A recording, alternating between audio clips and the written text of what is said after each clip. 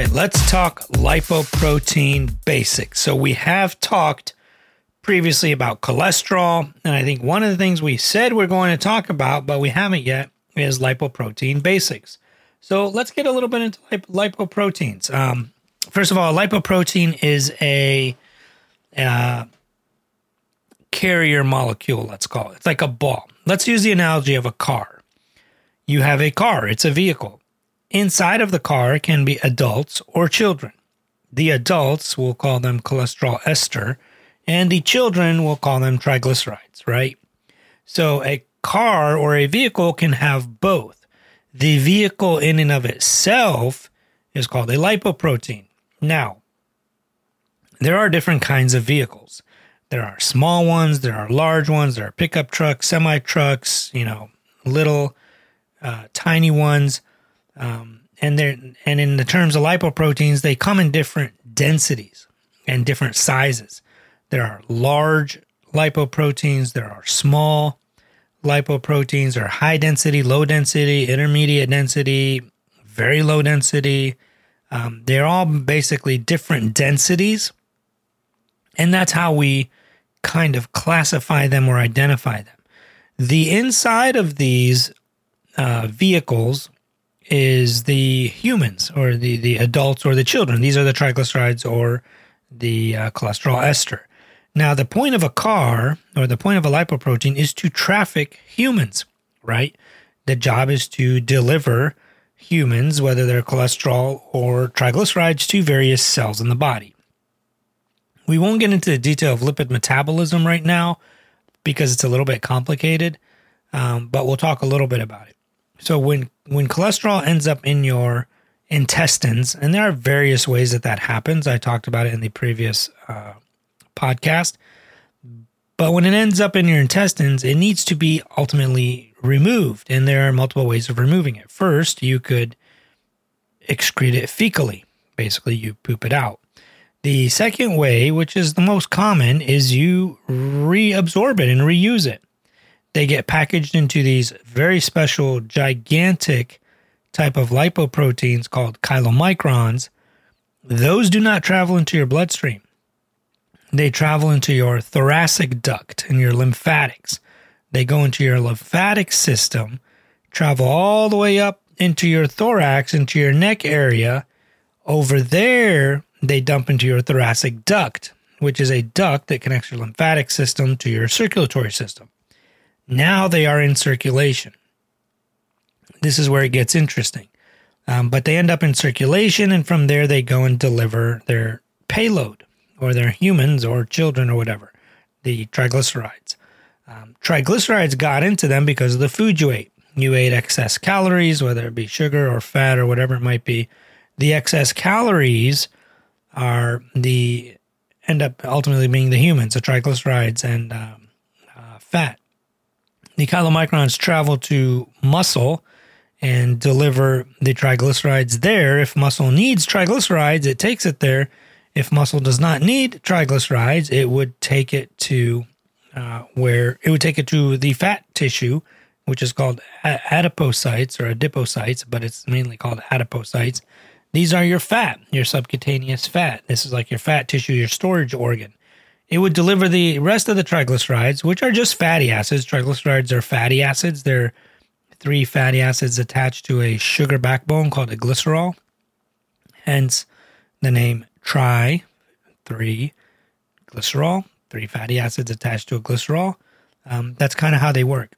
So they get delivered to either muscles that need them, like if you're working out or using your muscles, or they ultimately get delivered to fat tissue and get stored as energy or stored as fat. That is kind of how triglycerides work. Then the chylomicrons go back to the liver and are degraded and are taken back up by the liver. The liver then can dump the cholesterol in bile acid into your intestines. The bile goes into your intestines and kind of the system starts all over again. That is what happens. Now, people ask, well, where does the ApoB or, whatever that is? So ApoB is a structural protein on the lipoprotein. It is a structural peptide or molecule, if you want to call it, but it helps give the lipoproteins their shape almost, their structure. There's different ones. There's A1, there's E, there's all different kinds. But the ones that we're concerned about are the beta structural proteins. These are the B100s and the B48s. The B48s are only found on the chylomicrons, which is what we just talked about. The chylomicrons mainly take triglycerides and cholesterol out of your intestines and into your lymphatic system and deliver triglycerides to your muscle and fat tissue for storage if there's extra, and then back to your liver. That has a B48 structural protein. The rest of your lipoproteins, well, the LDLs, I should say, the LDL, VLDL, and IDL, which we won't get into that much detail now. I go into all of this in my cholesterol book. My cholesterol book should be coming out soon. If you go to drallo.net/cholesterol, you can sign up to know when that book is coming out. It's going through the last few phases of editing. Your liver ultimately kicks out these things called LDL lipoproteins, or low-density lipoproteins. First, it actually kicks out VLDLs, which become IDLs, which eventually become LDLs. Now, LDL's job also is to traffic triglycerides and cholesterol, mainly to bring it back. This is kind of the problem. People say that LDLs are your quote-unquote bad cholesterol. LDL in and of itself is not neither good nor bad. It's just a vehicle. Inside of the vehicle is the triglycerides and cholesterol, the children and or the adults.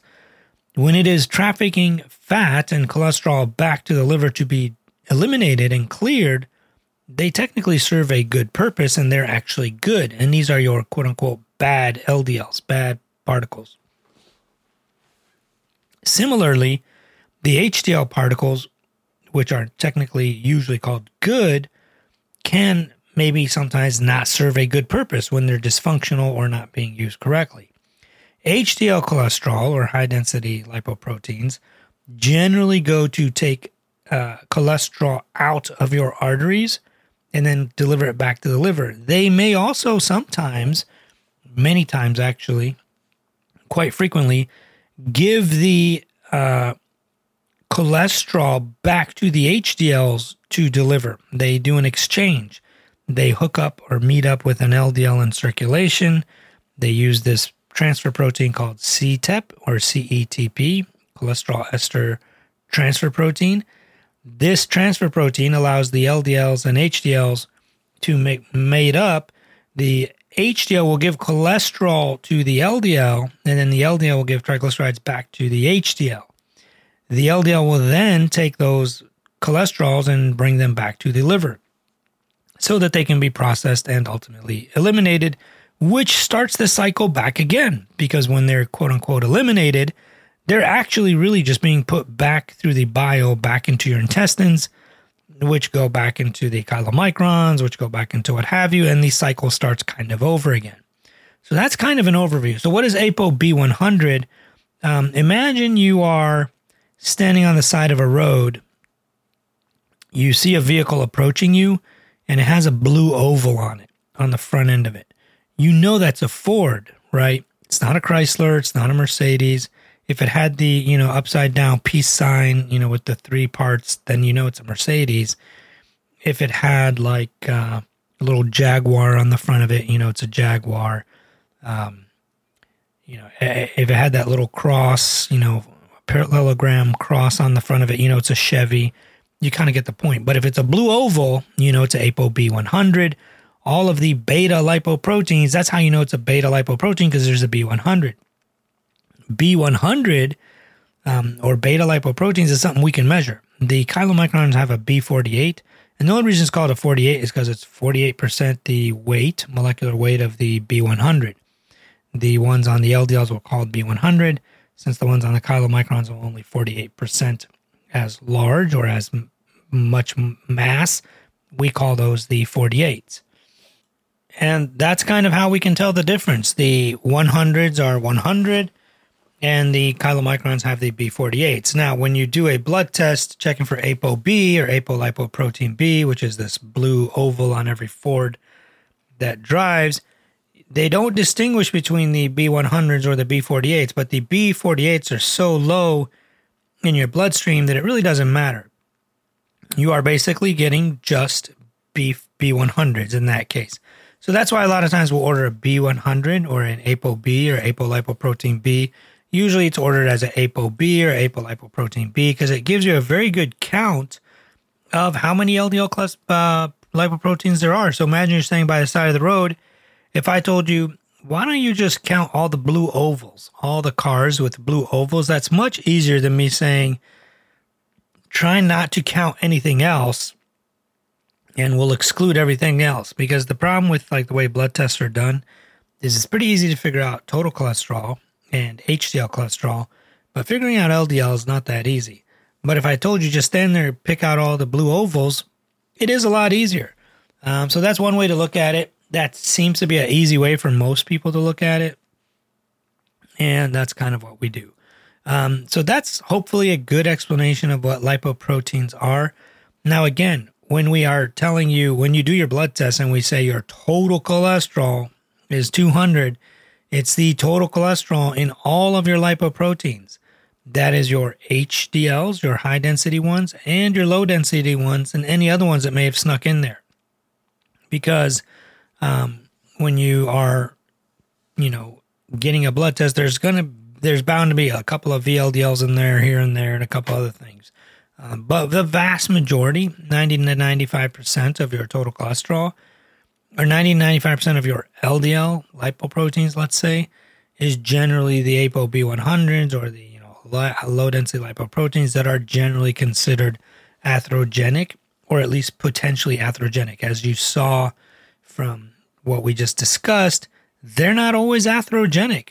There's lots of times when they're bringing cholesterol back to the liver to be tossed out. So that's all. So again, this podcast continues to grow. If you guys are loving it and sharing it with your friends, and I do appreciate it, please leave 5-star reviews on iTunes. That's the only way this podcast will grow. We are all the way up to, I think we're well over 5,000 now on the downloads, and I truly appreciate that. And I love you guys all from the bottom of my heart, and I thank you very much. But definitely please keep sharing with everyone, and I will never run any ads on here, and I will catch you on the other side. Peace.